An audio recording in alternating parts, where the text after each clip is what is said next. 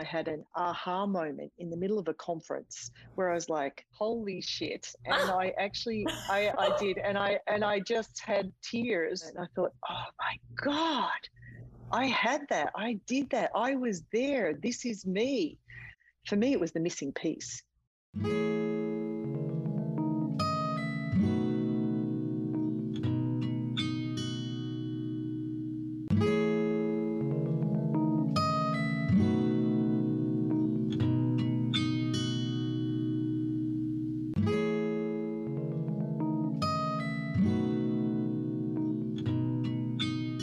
First of all, I wanted to say hi to my audience out there who's going to be checking you out. And hi, guys. Today, we're honored to have Melainie, who, of course, is the CEO of Balance Eating Disorders. And I am honored to share space with you and talk the talk and talk about lifestyle and mental health and eating disorders. And I'm so excited, as I say, in this space in my apartment. It's like you're sitting on my couch, hanging out with my dog here, and just organically conversation just about so many different things. So let's just dive into this and let everybody know who you are, and let's take it from there. So hi. Absolutely. Hello, big hello. And thanks again for having me. Sure. Really thrilled to be here today with you and your audience. And yeah, would you like me to introduce myself a little bit? Is that what's helpful, Helene? I would love that. Tell us about you. Tell us about your why. And the more that I learned about you,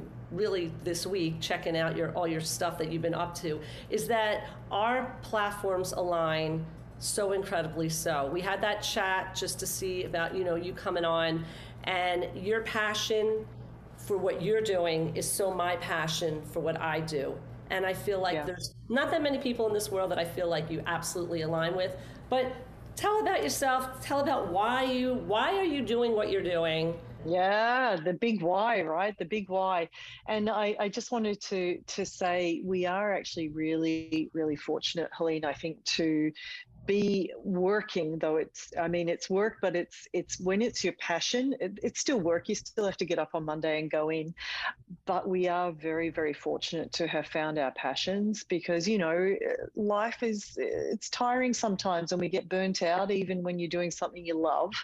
And so it's amazing to be able to keep coming back to that why, to regenerate yourself and refocus yourself.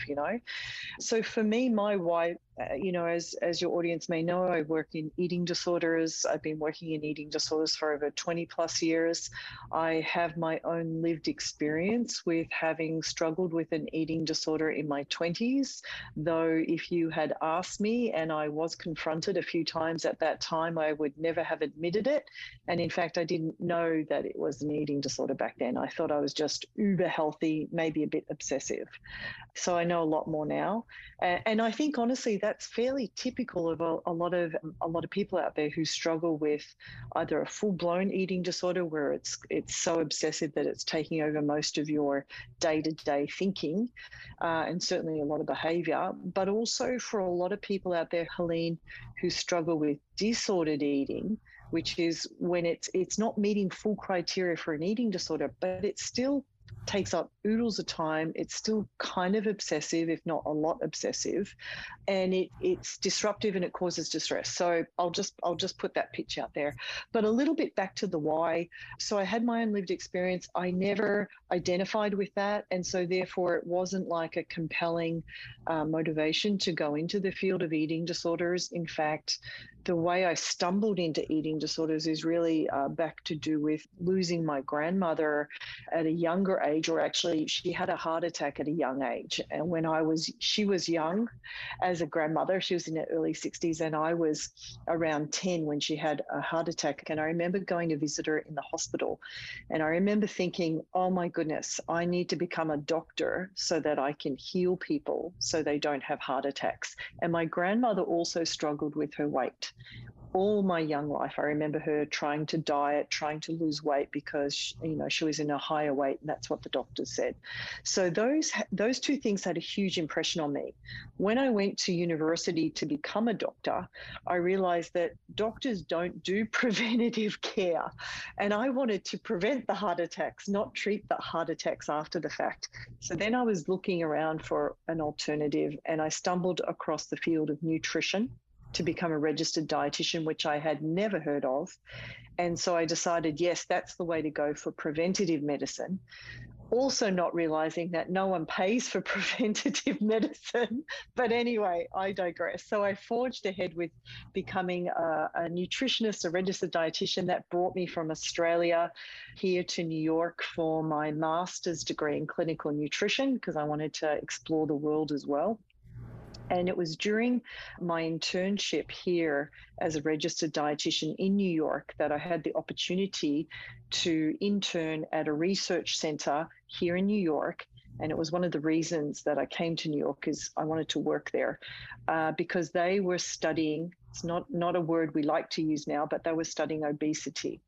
And at the time, we were hearing a lot about the obesity epidemic. And I know there's a big shift in that school of thought now. But nonetheless, I ended up there as an intern, and I discovered that they were doing treatment for clients who struggled with binge eating disorder. And this was 20 plus years ago, before we had a diagnostic code.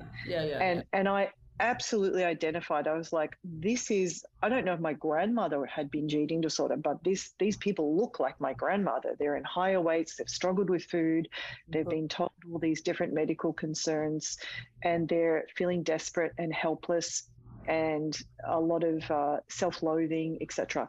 So I was fascinated, though, because the treatment team was a nutritionist, a therapist, a psychiatrist, an MD, and a sports physiologist. So it was truly this multidisciplinary team approach, which is a buzzword we use in the field, where we were looking at holistically this person, not just calories in, calories out. For me, it was the missing piece. Because as a nutritionist, I wasn't convinced that calories in, calories out, as we were told, was the whole truth. And we know more now. But of course, food is about a relationship, and it's about emotions and family and psychology and body image. It's very complex. So that was really what got me into this fascination with eating disorders. And then from there, I started seeing clients with bulimia and anorexia, and then the spectrum. And that's kind of how I got into the field. And once I got into the field, Helene, and started going to conferences to get more training, and started learning more about the research and the genetics and the environmental triggers and the predispositions such as anxiety, depression that a lot of our clients have, I was started to put the puzzle together of my own struggle in my 20s. And then I had an aha moment in the middle of a conference where I was like, holy shit. And I actually, I did. And I just had tears, and I'm sitting in the middle of this lecture, and I just had an aha moment. And I thought, oh my God, I had that. I did that. I was there. This is me. And then, of course, learning that there's a family history to this stuff and blah, blah, blah, blah, blah. So that for me then reinforced my why, in the sense of, like, not only did I get the obsessionality because I had been obsessive myself, but I really understood, oh man, genetic predisposition, generalized anxiety disorder, depression, mental illness in the family, check, check, check, check, check. I mean, it was all there. It was just like someone held up a mirror. And you know what's fascinating, Helene? Sorry I cut you off, but no. It's so interesting. And the reason I think it's so important to talk about this stuff, because we're talking about mental illnesses here, right? And mental illnesses, for the longest time, we're not supposed to talk about them, and they're so taboo, and there's so much shame, right? And I have all of that in my family, as do many families. So this is not some secret in my closet. It's so prevalent. But the interesting thing here is, in my family, all we focused on was heart disease risk because of my grandmother. So all my mother's siblings, my mother, everyone got checked, heart disease, heart disease, heart disease.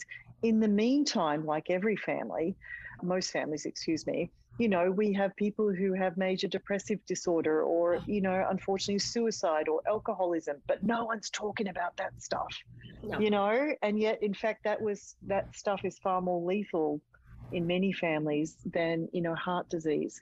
So here I am doing my why, and finally also, I think for the first 10 years, never, ever disclosed it in my field. Never disclosed it because in our field, there is stigma that if you have lived experience, you're maybe using that as your knowledge base rather than being a fully trained clinician who knows the research. So I really plugged in to make sure I know my stuff, I know the research, I know the evidence, yada, yada, and I practice from that place. But now we're much more kind of embracing of the fact that many of us have our own lived experience. It's like the elephant in the room.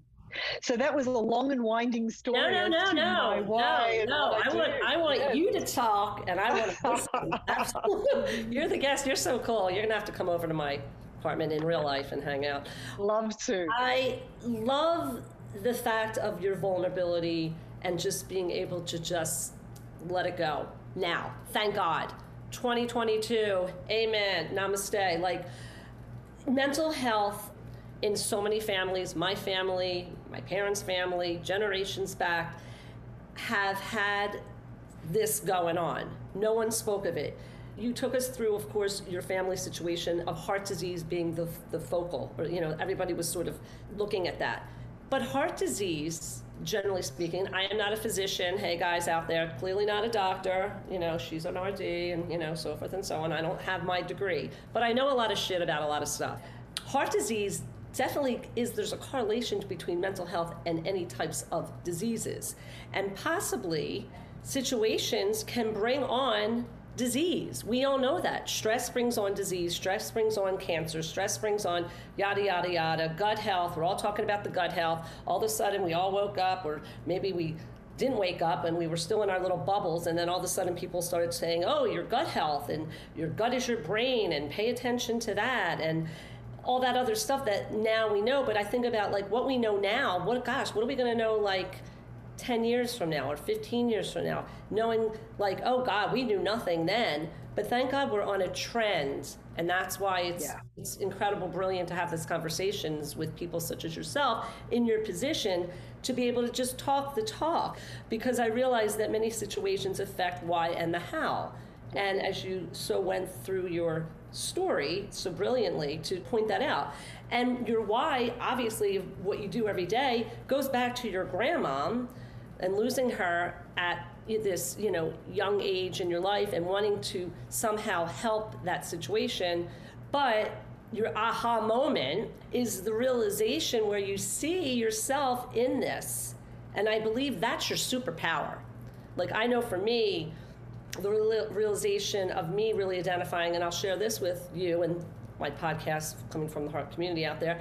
When I started Coming from the Heart, I had suicide ideations, and I never even realized it. My aha moment was really 3 weeks ago, or 4 weeks ago, whatever it is, talking to my friend Jamie Angelini, where I was like, damn, Coming from the Heart really is because I needed to connect to a community that I saw. And so I completely understand when you have that moment. And here I am 2+ years into the podcast, scared to really speak my truth, really scared to speak my truth, because what would people say? And clearly I have a mental health podcast, which is crazy that I wouldn't just come out there right away and say this, because it still has the stigmas. And that's what we talk so much about with collaborations and people and all kinds of things, that, it's so intertwined, but really, is it? It's quite clear to me. Your journey and your story is based on, obviously, your family situation, what you were feeling, dieting, and all the things that become obsessive about why we want to present ourselves in a certain way, and our battles with food. And that's what I really want to get into. What I also want to just mention for a moment to everybody is that in 2002, you had your own Melainie Nutrition, right? You had your own, okay, and then in 2009, if I'm saying this correctly, that's when you began Balance. So that's right. How did you decide to go from, like, I guess, private practice, if I'm saying this correctly, and leverage that into Balance, if you just want to talk on that? Absolutely. Well, my goal with becoming a registered dietitian was to have my own private practice. And I also kind of, was trying to think big and thought, wouldn't it be fantastic if I had a group private practice? So then in the future, I'm a bit of a planner. I was thinking, one day if I want to have a family, I could take time off, I could cut my hours down, but I could still protect an income. So I was kind of focused around that. So I established a private practice. I ended up with a group private practice. At the time, we were the only group private practice in New York that specifically worked with eating disorders. So we were the largest in New York. There was only 4 of us, but we were the largest of the type in New York that really had that specialty. And what happened, and I wonder for many of your people who are listening, when you're in a field for a certain period of time, so for me, it took about 7 years. Initially, those first few years, you're learning everything you can. There's so much to learn. And then after a few years, you start to be able to kind of take a little bit of a step back and see more big picture of the field, how the field operates nationally, or at least in your city. And you start to maybe ask more questions about the way we do things, etc. Now that you've kind of got, you know what your basics are. And at that point, I started to question some of the treatment that was the more intensive treatment that was available around in our local community. And I realized that there was one place in town, and unfortunately, they had started out really strong, but they'd gotten a little bit behind in the research, and they were taking on, more and more clients, so less individualized care, a product of health insurance, really. So I understand that change, but I just thought we need something else. And so after 7 years, I spoke to a number of my peers who were also in private practice, some of the docs we worked with and the psychiatrists. And I said, what do you all think? We need something else here in New York. And they said, we absolutely agree, and we think you should open it. WTF? I was like, what?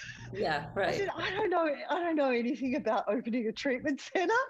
It's not a life aspiration for me, Right. And they said, well, we still think that you should do it. Give it a try. And I was like, oh my God. So then we did a group think, and I asked them to be a part of my advisory board, and I interviewed them all. And I was like, okay, what do you think are the key pieces that if I'm going to create, this place in New York, I want it to be a center of excellence. I want it to do something that no one else is doing, or a combination of all the best things we think our clients need. And so to that end, they all gave great input. I spent a month out in California because they're a little bit more cutting edge than we are here in the East Coast. And a lot of my clients I was sending for residential care, I was sending them out to California facilities because we had nothing here really in the Northeast. And so I went out and spent a month going around and visiting all these treatment centers. They were so welcoming and generous with their knowledge. And then I brought all that back and I kind of combined it into a treatment center here in New York called Balance. And that's where we started. And when I opened the doors, Helene, I didn't realize it, but it was the start of the Great Recession, like one of those, oh my God, this was a really bad idea moments when, so I was using the revenue from my private practice to subsidize the formation. So it was all bootstrapping, the formation of this treatment center. So those first 2 years was so hard and very, very frightening when you think, my God, I've just invested all this money and it could all go down the toilet. But fortunately, we got through those, tumultuous first 2 years with the Great Recession, and then, built upon that. And now we're, in the last 2 years with COVID, we've expanded even more. We've grown about 40% in the last year or so. Wow. Which I'm proud of that, but it's also distressing to know that there's that much need that we needed to, try and accommodate that many clients, No, absolutely. Well, congratulations, because having a business, owning a business, and kind of getting into it, maybe by default being like, it's always like, oh, I have this great idea. Why don't you go do it? I mean, clearly you had the knowledge base. Clearly you had a community of people that were cheering you on to support you. The monetary, absolutely. And I think, like, for everybody listening out there, it takes time to build a brand. I know that specifically for myself. I mean, anybody out there who has great ideas, you gotta be patient and be poor for a while. But again, have the passion. have a passion. And, you absolutely have that, because you want people to feel good, and you don't want people to suffer and deal with clearly what you have gone through personally. So a couple of different things. First, I want to talk about the pandemic. It's not even the elephant in the room. It is just the elephant. We spoke of that in pre-conversation, that, of course, with your own employees and making sure that they are okay in a mental safe space to be able to then even speak to clients, which a lot of corporations now are trying to figure out. And if they're not trying to figure it out, shame on them, because really at the end of the day, it's about productivity and making sure, you have a company and you have a business, and it has to make revenue, whatever that might be. So you really have to be concerned about who's working with you or for you. I think I'll just put that out there. I want to talk about the employees, but I also want to talk about people seeking out your services, for the fact that you said you've expanded by 40% or something like that. If you just want to get into that a little bit. Yeah, so the first point there, just about, taking care of the staff. So, our service is only as good as my staff's ability to genuinely, authentically show up and genuinely care for our clients. And our clients, all clients, us as well, when we go and see our doctors or whatever, when that doctor is actually engaged in really thinking about you and feeling about you, or just going through the motions, right? We totally know how to differentiate. And so in order for my staff to be able to show up in that authentic way, first and foremost, I have to take care of them so that they can then do the really important work that we do. And it was incredibly hard, Helene. I mean, for so many companies, a lot of companies went out of business. And I know that moment, in March, when we started to hear about COVID, and we were watching what was happening in Italy, and I called in an emergency meeting with my leadership team, and I said, boy, this is really scary. If this hits us here in New York, which it has every chance it will, this is just before the first case. I said, I don't know what we're going to do. Are we going to close the business and put everyone on furlough? What are we going to do? Thinking it would be a couple of weeks, maybe a month.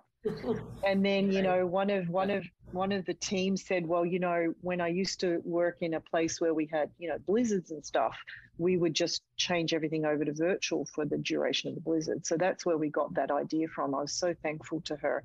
And so we started to plan for, what would it take to convert 200 clients, 100 hours of programming a week to fully virtual. And you know what? Within a week, we were fully virtual, because, of course, it hit New York. So that was an incredibly scary moment. But then it was like, there was none of that organic interaction you have with your staff, those touch points every day, that social interaction, everything, as we've come to know on Zoom, it's all very scheduled. And so a lot of my staff are younger people, in their 20s and 30s. Many of them in New York are living in small apartments like we all do here, and many of them were not living with family or friends, so they were pretty isolated themselves. So we started out sending care packages, and then I had check-in individual calls with everyone.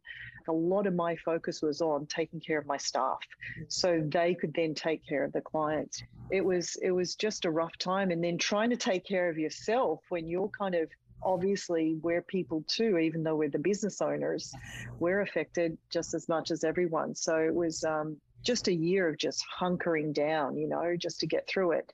And I think we were successful, obviously, in getting through that first year. And I think the second year tripped us all up.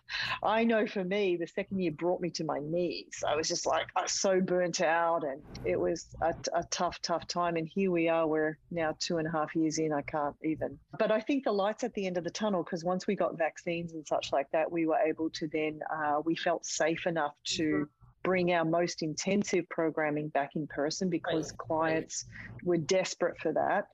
And the staff were amazing to being willing to do that. I mean, I've just got to tell you, I'm so grateful to my staff and so appreciative of just how much they understood what we were doing and our why, and to show up for the clients and be willing to be uncomfortable in the sense of, most people wanted to stay home, but we had to be live in person, fully masked, fully vaccinated, and my staff still get COVID checks every single week, as do clients. A lot of pain points there. Yeah.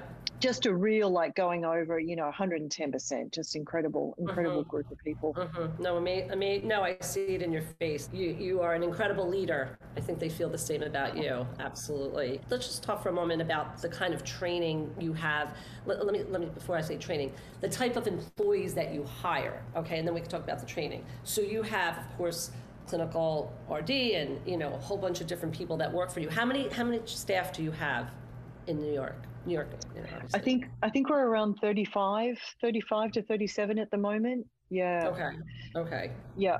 And of that, we have, let's say 8 to 10 therapists, about the same number of registered dietitians. And then we have, of course, a marketing team and admissions team. And we have our psychiatrist and our medical doctors. We refer out for the medical, because most of our clients have a primary care, so we work with them in that way.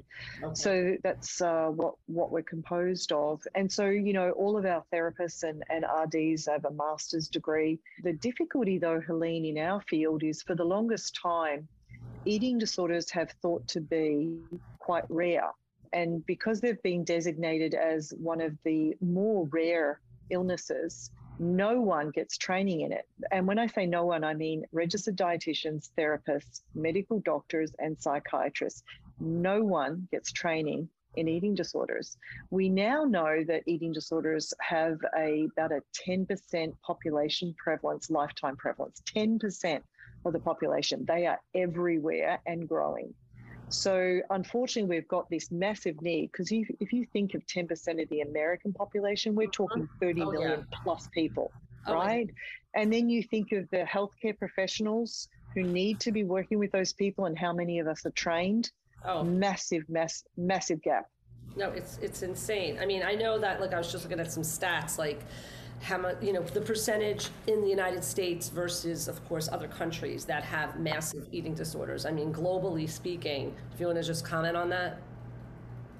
Well, globally, we know eating disorders don't discriminate. So 10% of any population anywhere, all genders, all ages, all races, all religions.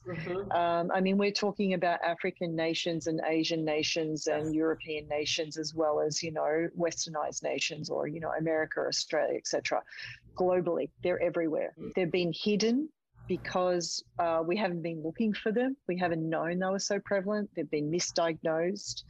In Australia, the eating disorder community there had Deloitte, which is a consulting analytic firm, do an analysis of the socioeconomic impact of eating disorders in Australia to figure out kind of how big a problem this was and what Australia needed to do to kind of step up to meet that demand and need. And it was absolutely mind-blowing what was found in that study, so much so that the government, to their credit, got together with a big budget and has put a lot more money towards eating disorder training, awareness, insurance coverage, etc. And what's amazing about that is America and our association here, the Academy of Eating Disorders, then followed suit and had Deloitte do a similar analysis here, and we found the same sorts of things. Massive dearth of resources, absolutely could not accommodate. And unfortunately, and this was done before COVID, and with COVID, we saw people who were maybe borderline disordered eating-ish, who then kind of spilled over into full-blown eating disorders. And the difficulty with that, Helene, is that just because things are maybe getting a little bit better with COVID and boosters and people kind of getting back into their life, eating disorders don't just then go away because COVID is becoming something we're learning to live with. They don't go away. So once you've spilled over into that illness, you then need treatment in order to be able to rectify it. So that's also part of the reason why we've seen such a growth in our staff and our services to try and meet that need. Wow. Do you think it's ever going to get better? Do you think that, or do you think, I mean, clearly, if people are in a position to be able to afford care, such as a balance, but like I look at, what about all the people that can't afford, that are just out there dealing with what they are dealing with. And I love the fact that you said that eating disorders are hidden. You know, I think about my own personal, growing up as a kid, my struggles with, I had anorexia when I was going into 7th grade. I was a chubby kid and ate what my brother ate. And I decided that summer between 6th and 7th grade to not really eat and exercise. And, you know, I was bullied at the time for that. It's, you know, you don't forget those things. And being a little bit obsessive with food, but then I became very athletic, and then I started working out, and then clearly in college I didn't care. I had a boyfriend, and I think I just drank and ate and do whatever I want to do. But afterwards, you know, I think we go through cycles of that. And what I really want to get into right now is to talk about, we know social media, we know certain professions like, okay, dancers or models, but okay, we know that's obvious, that you have to keep, you know, a certain something, a certain size. There's fit models, thank God now, Nike and different, you know, Adidas are having representation of not just color, but also of body types, thank God. But there's so many situations where the everyday person is just dealing with that. Oh, if my jeans just fit me, or, you know, I'm wearing leggings the whole time during the pandemic because clearly nothing else is fitting. The pandemic was awful because it took out habitual life, you know. Yes. Yeah. So yeah, what's your thoughts on that? As far as what's my prognosis, basically, it's not. Well, I'm in two minds. You know, and I've just come out of a couple of meetings today with my team, and we're kind of looking at body image. We're actually launching a coaching service next year to try to help to address the number of people out there who are struggling with body dissatisfaction, body image, and food stresses, but not full-blown eating disorders. And that's honestly the majority of the population. So it's called Redefine Wellness, and we're putting together a curriculum and training to certify coaches to be able to deliver a 10-step methodology that's evidence-based around this very thing. And so we were talking about the progression of body image distress in society, the origins of it, where we are now. And we were talking about the different apps that are out there right now, where, you know, some of my younger staff who are really into social media, I disengage because I just can't handle the appearance. Yeah. You know, for my own mental health, I have to pull back. Totally. But anyway, they were telling me about all these apps now where you can be talking to a person and it's not even their real, you know, body shape and size and face, let alone, you know, photoshopping and all that is okay. so archaic in comparison, you know. So anyway, we're moving further and further towards kind of these very, very artificial appearance shaped apps. So you don't even know what's real and what's not real in that regard. So that's really hard to have a sense of. How do you not get sucked into that appearance-based piece? I mean, appearance comparisons have always been around. Our brains are wired to compare ourselves. There's a survival component to it, but the difficulty with social media, which again, social media can be a wonderful thing, but one kind of negative aspect of it is when we're on social media, we're not just comparing ourselves to the kids in my class or the kids in my school or the kids in my town. You know, you're comparing yourself to the most elite people in the world, right? So the comparison level just goes up the ante to this kind of absolutely impossible comparison point, which leads to a great deal of distress, body dissatisfaction, depression, and anxiety. So we're definitely seeing that. We're seeing more and more of that. And I think that social media and some of those technologies, unfortunately, because I'm hoping they didn't set out to do that, unfortunately, we're going to see more and more of that, and we're going to need to bring more awareness to that for the consumer. So that's on the kind of negative side. On the positive side, we're seeing with social justice movement right now, we're seeing a real kind of kickback, pushback around, you know, minorities and BIPOC and size diversity and our LGBT communities, and really trying to embrace and make kind of inclusiveness, you know, so diversity, equity, and inclusion. So important. So I'm hoping that will counter some of this other kind of fear of appearance-based stuff. And so that's my hope. And we're also now got more and more understanding in the general public around diets don't work, Yes. that kind of anti-diet revolution, Oh yeah. Oh yeah. to really use that word.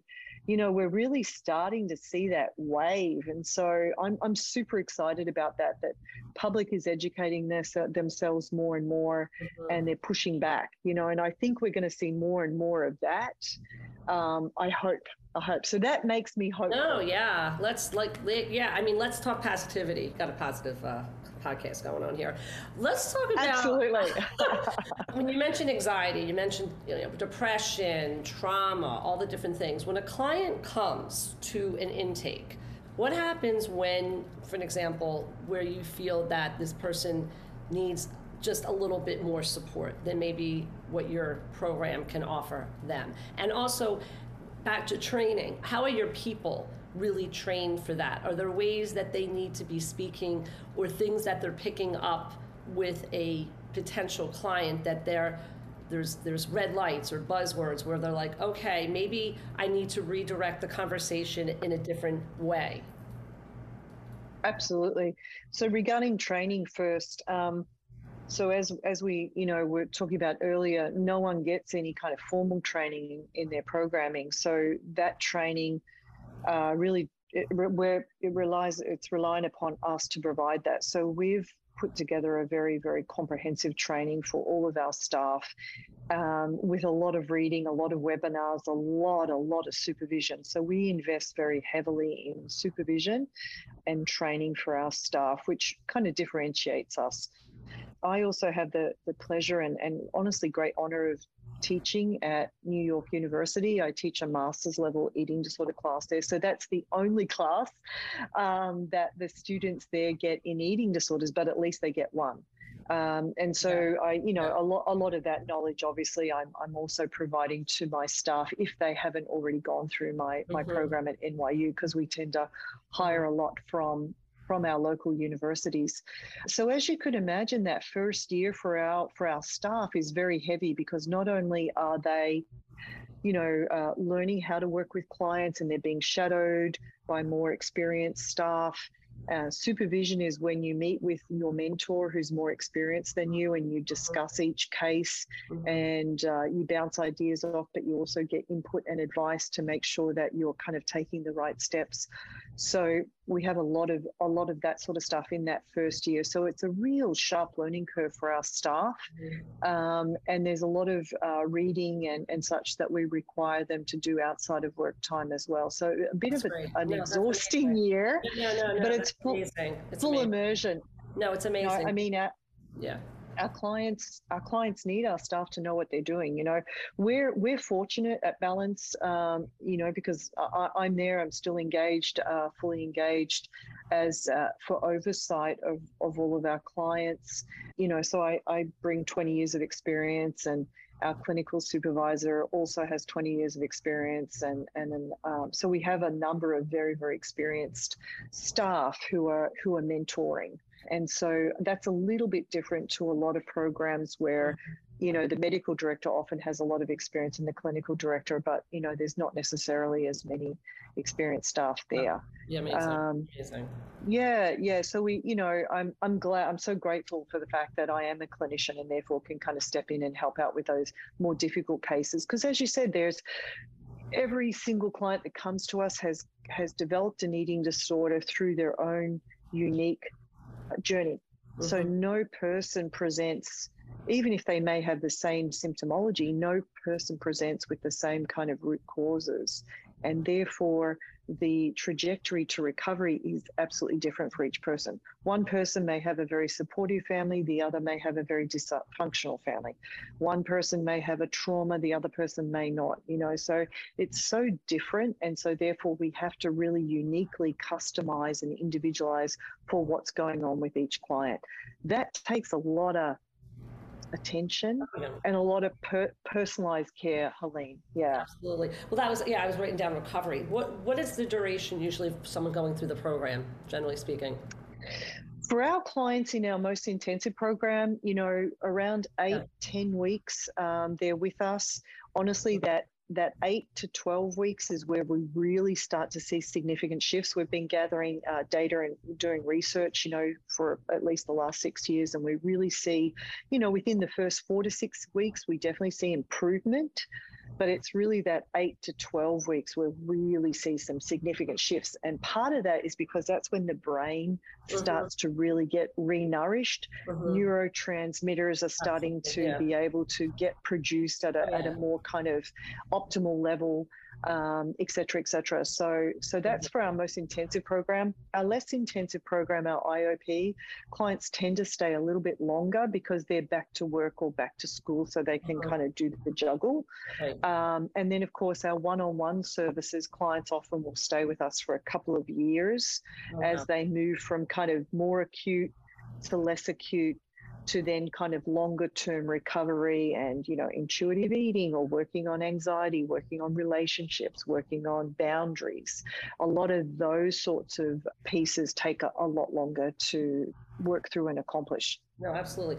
Quickly, because I want to, I could keep you in here all day, but let's talk diets. Let's talk, the fad crazy diets, the lose weight in a certain amount of time and all that other stuff when people come. I mean, clearly lifestyle is a huge component of the why and the how we keep a certain healthy weight, culturally speaking. Every culture out there, I used to teach my international students, and congratulations, you're a professor.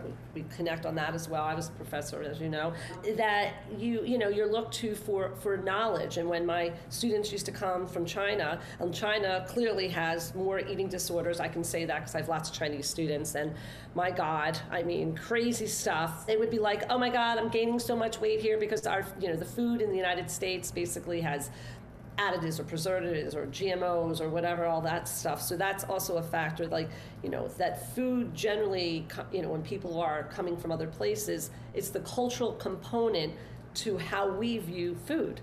Yes? Yeah. Totally. Absolutely. And, a really great example of that is, there's been quite a bit of research done around what's happened in Hawaii with Japanese people moving to Hawaii, for example, and even the indigenous people in Hawaii adopting more of the westernized diet. And we're seeing, real changes in body shape and size and health. And so a big part of that is, what's in our diet. We know that, the westernized diet tends to be heavily processed. We're moving, away from kind of more of our just natural fruit and vegetables and plant-based. And I will add, it's not just the nutritional piece, that's certainly a component. It's also, because our lifestyles with the Industrial Revolution, 100 years ago, and now we've got remote controls. And for the last 2 years, most of us have been sitting at our dining room tables during COVID. So we just don't move around, or we're not, thank God we have washing machines now. We don't have to scrub our clothes, so the energy exertion has significantly decreased. So now we have to consciously be active. So we have to consciously, go to the gym, for example, or go out and take a walk, or, whereas in a way it used to be more woven in organically. So a drop in kind of energy demand because of our lifestyles had a factor. But also we're seeing, Helene, the stress in our environments is a huge factor as well, which is contributing to all sorts of different health concerns and weight as a symptom of that, So in other words, it's multifaceted. And I guess the overall arching thing here is that it's food, but it's also all of those other pieces. And for example, the Mediterranean diet, there's a lot of research around that and how wonderful that is, and how people who eat a Mediterranean diet are healthier. And I had the great fortune of being in Italy over the summer. And so I was really thinking about this Mediterranean diet. And I was also observing what I was seeing around me. And I was observing a slower pace of life. I was observing, shorter work days. I was observing a lot more time socializing with family and friends. That is absolutely encouraged, longer vacation times. So, siestas, like you should go home and have a nap. 6 weeks of vacation a year. Right. Universal health care. Oh, yeah. So if you think Yeah. about all of those holistic pieces, when we talk about health, it's not just what we're eating and it's not just our weight, but it's a component of all those pieces. So my suggestion is I think we should all move to Italy Yes. and not just Yes. live it. Yes, I absolutely agree. And I always say that, or said that when I used to travel, which I can't remember when I was in France, when I was pregnant with my daughter, like, it's just a different zen, it's a different life. It's a whole different, and even going to Greece or any of these places, we're crazy here. In North America, we're insane, and that's why we have so. You put it so completely well. One last thing, and then I want to get to something fun. Weight Watchers. When I look at Weight Watchers, okay, hi Oprah, that whole diet plan. Let's be nice. Okay, so I'm going to be nice. I'm going to try to be nice. I always look to say like that was something that I thought was a positive diet plan, because it seems that it really had some type of balance. I never actually went on any of those diets. I was more like, after I had my kids, I went out and power walked and tried to just pull back on calories and just eat healthy. Like, that was my intelligible way to get back to my body weight. But with Weight Watchers, like, what's your thought on that? Yeah, no, I honestly, I think it's important for us always to have kind of a balanced based stuff and this sort of thing, and help people with structure for sure. I think there's a lot of really good things there.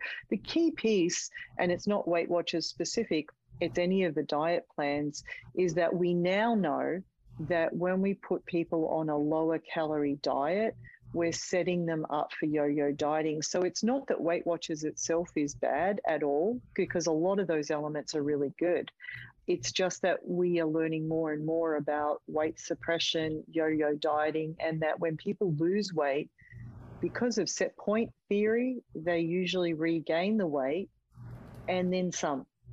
And so it's the yo-yo dieting, the losing the weight and regaining plus some over and over, that leads a person to have increased weight over time. And we now think with the research that is what increases health risk, is the yo-yo dieting and the increase in weight, not where your weight was organically when you first started. Interesting. And so Yeah. that's where it's the diet industry at large that we're now questioning, because the research is telling us that absolutely unequivocally diets don't work. Wow. Yeah, and actually you focused on what I was thinking all along, is that windows of losing weight, gaining weight, that bring on clearly physical health issues, all different types of Absolutely. physical issues. All right, let's get to something fun. First of all, I just wanted to also comment, you have a book, you wrote a book, Redefining Wellness. You do it all. I don't know. You got a lot going on. All right, something fun here as we wrap it up. Where are my thousands of questions here that I had? Okay, I have some rapid fire questions. What did I do with them? Here we go. Okay, are we ready? Okay, so favorite food ever. Okay, it's really broad, but your favorite food ever, something that you're like, you wouldn't, your daughter's feeling better today. Maybe you guys can have your favorite food ever. Lasagna.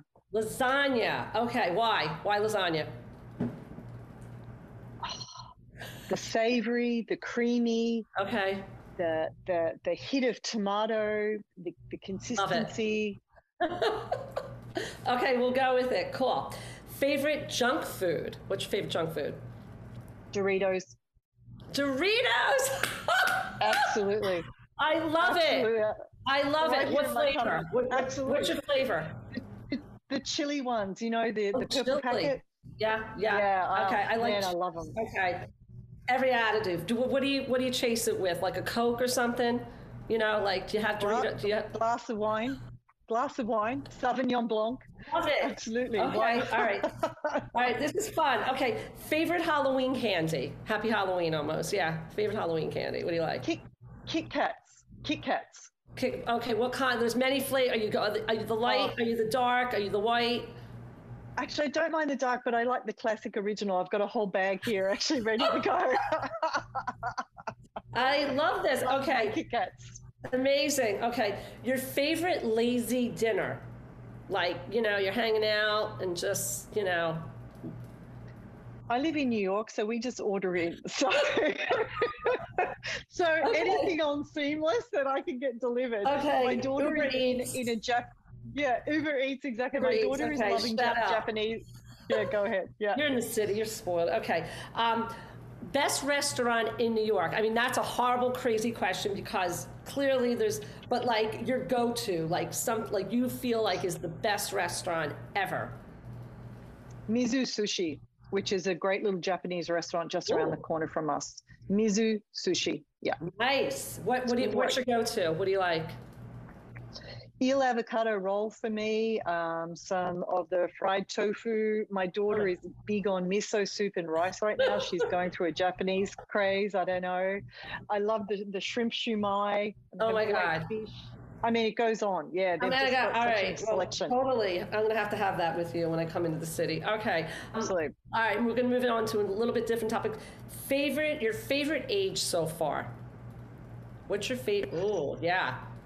I mean, Yeah, that's a good one. That's a thank good you. one. You know, I'm going to be honest with you. I was really like embracing the decade I'm in. I'm just hit my 50s, and so I was all about the 50s and la la la la. And then COVID hit, so it hasn't been my favorite time. I got to tell you, but I have to say, I think my 40s rocked.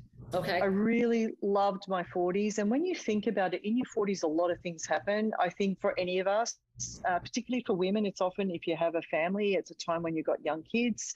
You know, your career is really at that kind of, you've grown in your career. So you're at a place where maybe you're advising others and a lot of opportunities, you know, start to evolve in your 40s as you go through. So I thought my 40s rocked. Amazing. I hoped my 50s would, but yet to play out. Yeah, well, we're hoping that, pandemic's going to be over. I mean, I'm still wearing a mask. Okay. And let's see. Yeah. Last one. Most interesting person you ever met. I know you speak to a lot of people. So you're going to probably throw people under the bus that you're not mentioning. So it's okay. And also why? I would have to say off the top of my head, probably two people that I just spent some time with and was really appreciative of that. Two mentors, Anita Johnston and Francie White. They are two professionals in our field that kind of led the initial development of our field. They're a little bit older than I am. So they were the first people to be treating eating disorders in this country, along with Carolyn Costin. But because I've recently spent time with Francie and Anita, I actually was at a retreat with them for a week, and they're just wise women who've spent their whole life learning both professionally and personally. So when you're around people who've done their own personal work, Wow. and they're so grounded and they're so wise, and there's just no ego, and all they want to do is just provide a space for you to do your own exploration, and also to be able to ask and seek knowledge from, it's profound. So I had the absolute pleasure of spending a week with them very, very recently, and I came back just like vibrating on a different level. Wow. And they're the kind of people that you aspire to be like, and to become more like them. And those are the kind of people I love to spend time with. Totally. When you're talking about vibration, I could feel you like elevating in your office, man. And we can talk another time about vibration and frequency, because I talk about it all the time on every single one. Last but not least, we have a segment very small. You've been amazing with these rapid fires, so yay. Heart to Heart. A Heart to Heart is, of course, it is Coming from the Heart podcast. And a Heart to Heart is a piece that we put out there to say to our guest, a situation that has enamored you and touched your heart in a way that you've never felt before. It could be a personal, if you would like to share that. It could be something in your business. It could have been a conversation. I believe that you kind of probably just went to that a little bit with the two people that you spent time with, but it could be something different as well. Something that really touched my heart, and this is actually in line with my kind of wanting people to know their worth, and particularly women, and particularly our girls, is my daughter was here in my apartment with me for 18 months during COVID doing homeschooling. What I didn't realize is that during that time, she was grade 1, grade 2, She was picking up on everything I was doing, and I was online all day during all my meetings, and we had a babysitter helping her. As a result of that, I realize now, recently she's been saying to me, Mummy, when you retire, I want to become the CEO of Balance. I want to be you. And I was blown away. I didn't even know what a CEO was when I was 9, which is her age, And so to hear her think about, one day I can have my own business. Yes, absolutely. So she's been asking me now, what should I focus on in school so I can be a CEO? And I got to tell you, it's like saying I want to be the president of the United States. And she said that too, but she's ultra focused on this. And so I guess it touched my heart, because for me, as a coming from a place when I was younger, told that, you should get married and have kids and forget about a career. I was actually told that by family. To now have my daughter at 9 saying to me, the sky's the limit, Mummy. So that's something that really, on a personal level, if I may share that with you all, it really just, because it represents so much of this next generation and what's available to them, especially our girls. Beautifully, brilliantly said. Beyond. And I think that's really what it circles back to the beginning of this conversation, is that modeling. You saw your grandmother, of course, in a situation where clearly you wanted to support and help, and now your daughter's looking to you and saying, Mommy, I want to be like you. So I believe that we don't realize, and with my own children as well, the impact that we all make. So everybody out there, take a moment, embrace the ones that are around you, and notice that they are actually noticing you for all you that you do. Melainie, you have been incredible. I have had so much fun. And this is my first podcast, like sitting in this space of my apartment with all the light coming in. So it's been really, really fun to talk to you. I hope that there are more conversations, that I can support your brand, Balance. I love the name Balance. Clearly, I believe it's because Balance, the name Balance is because it's all about balance, right? There you go. I would assume that was a no-brainer on that one. But yeah, I would love to collaborate, support, and just be part of your team and your space that you give to so many people out there, including your employees. This has been a wonderful conversation. So many people are going to attach to you if they haven't already attached to you and know who you are.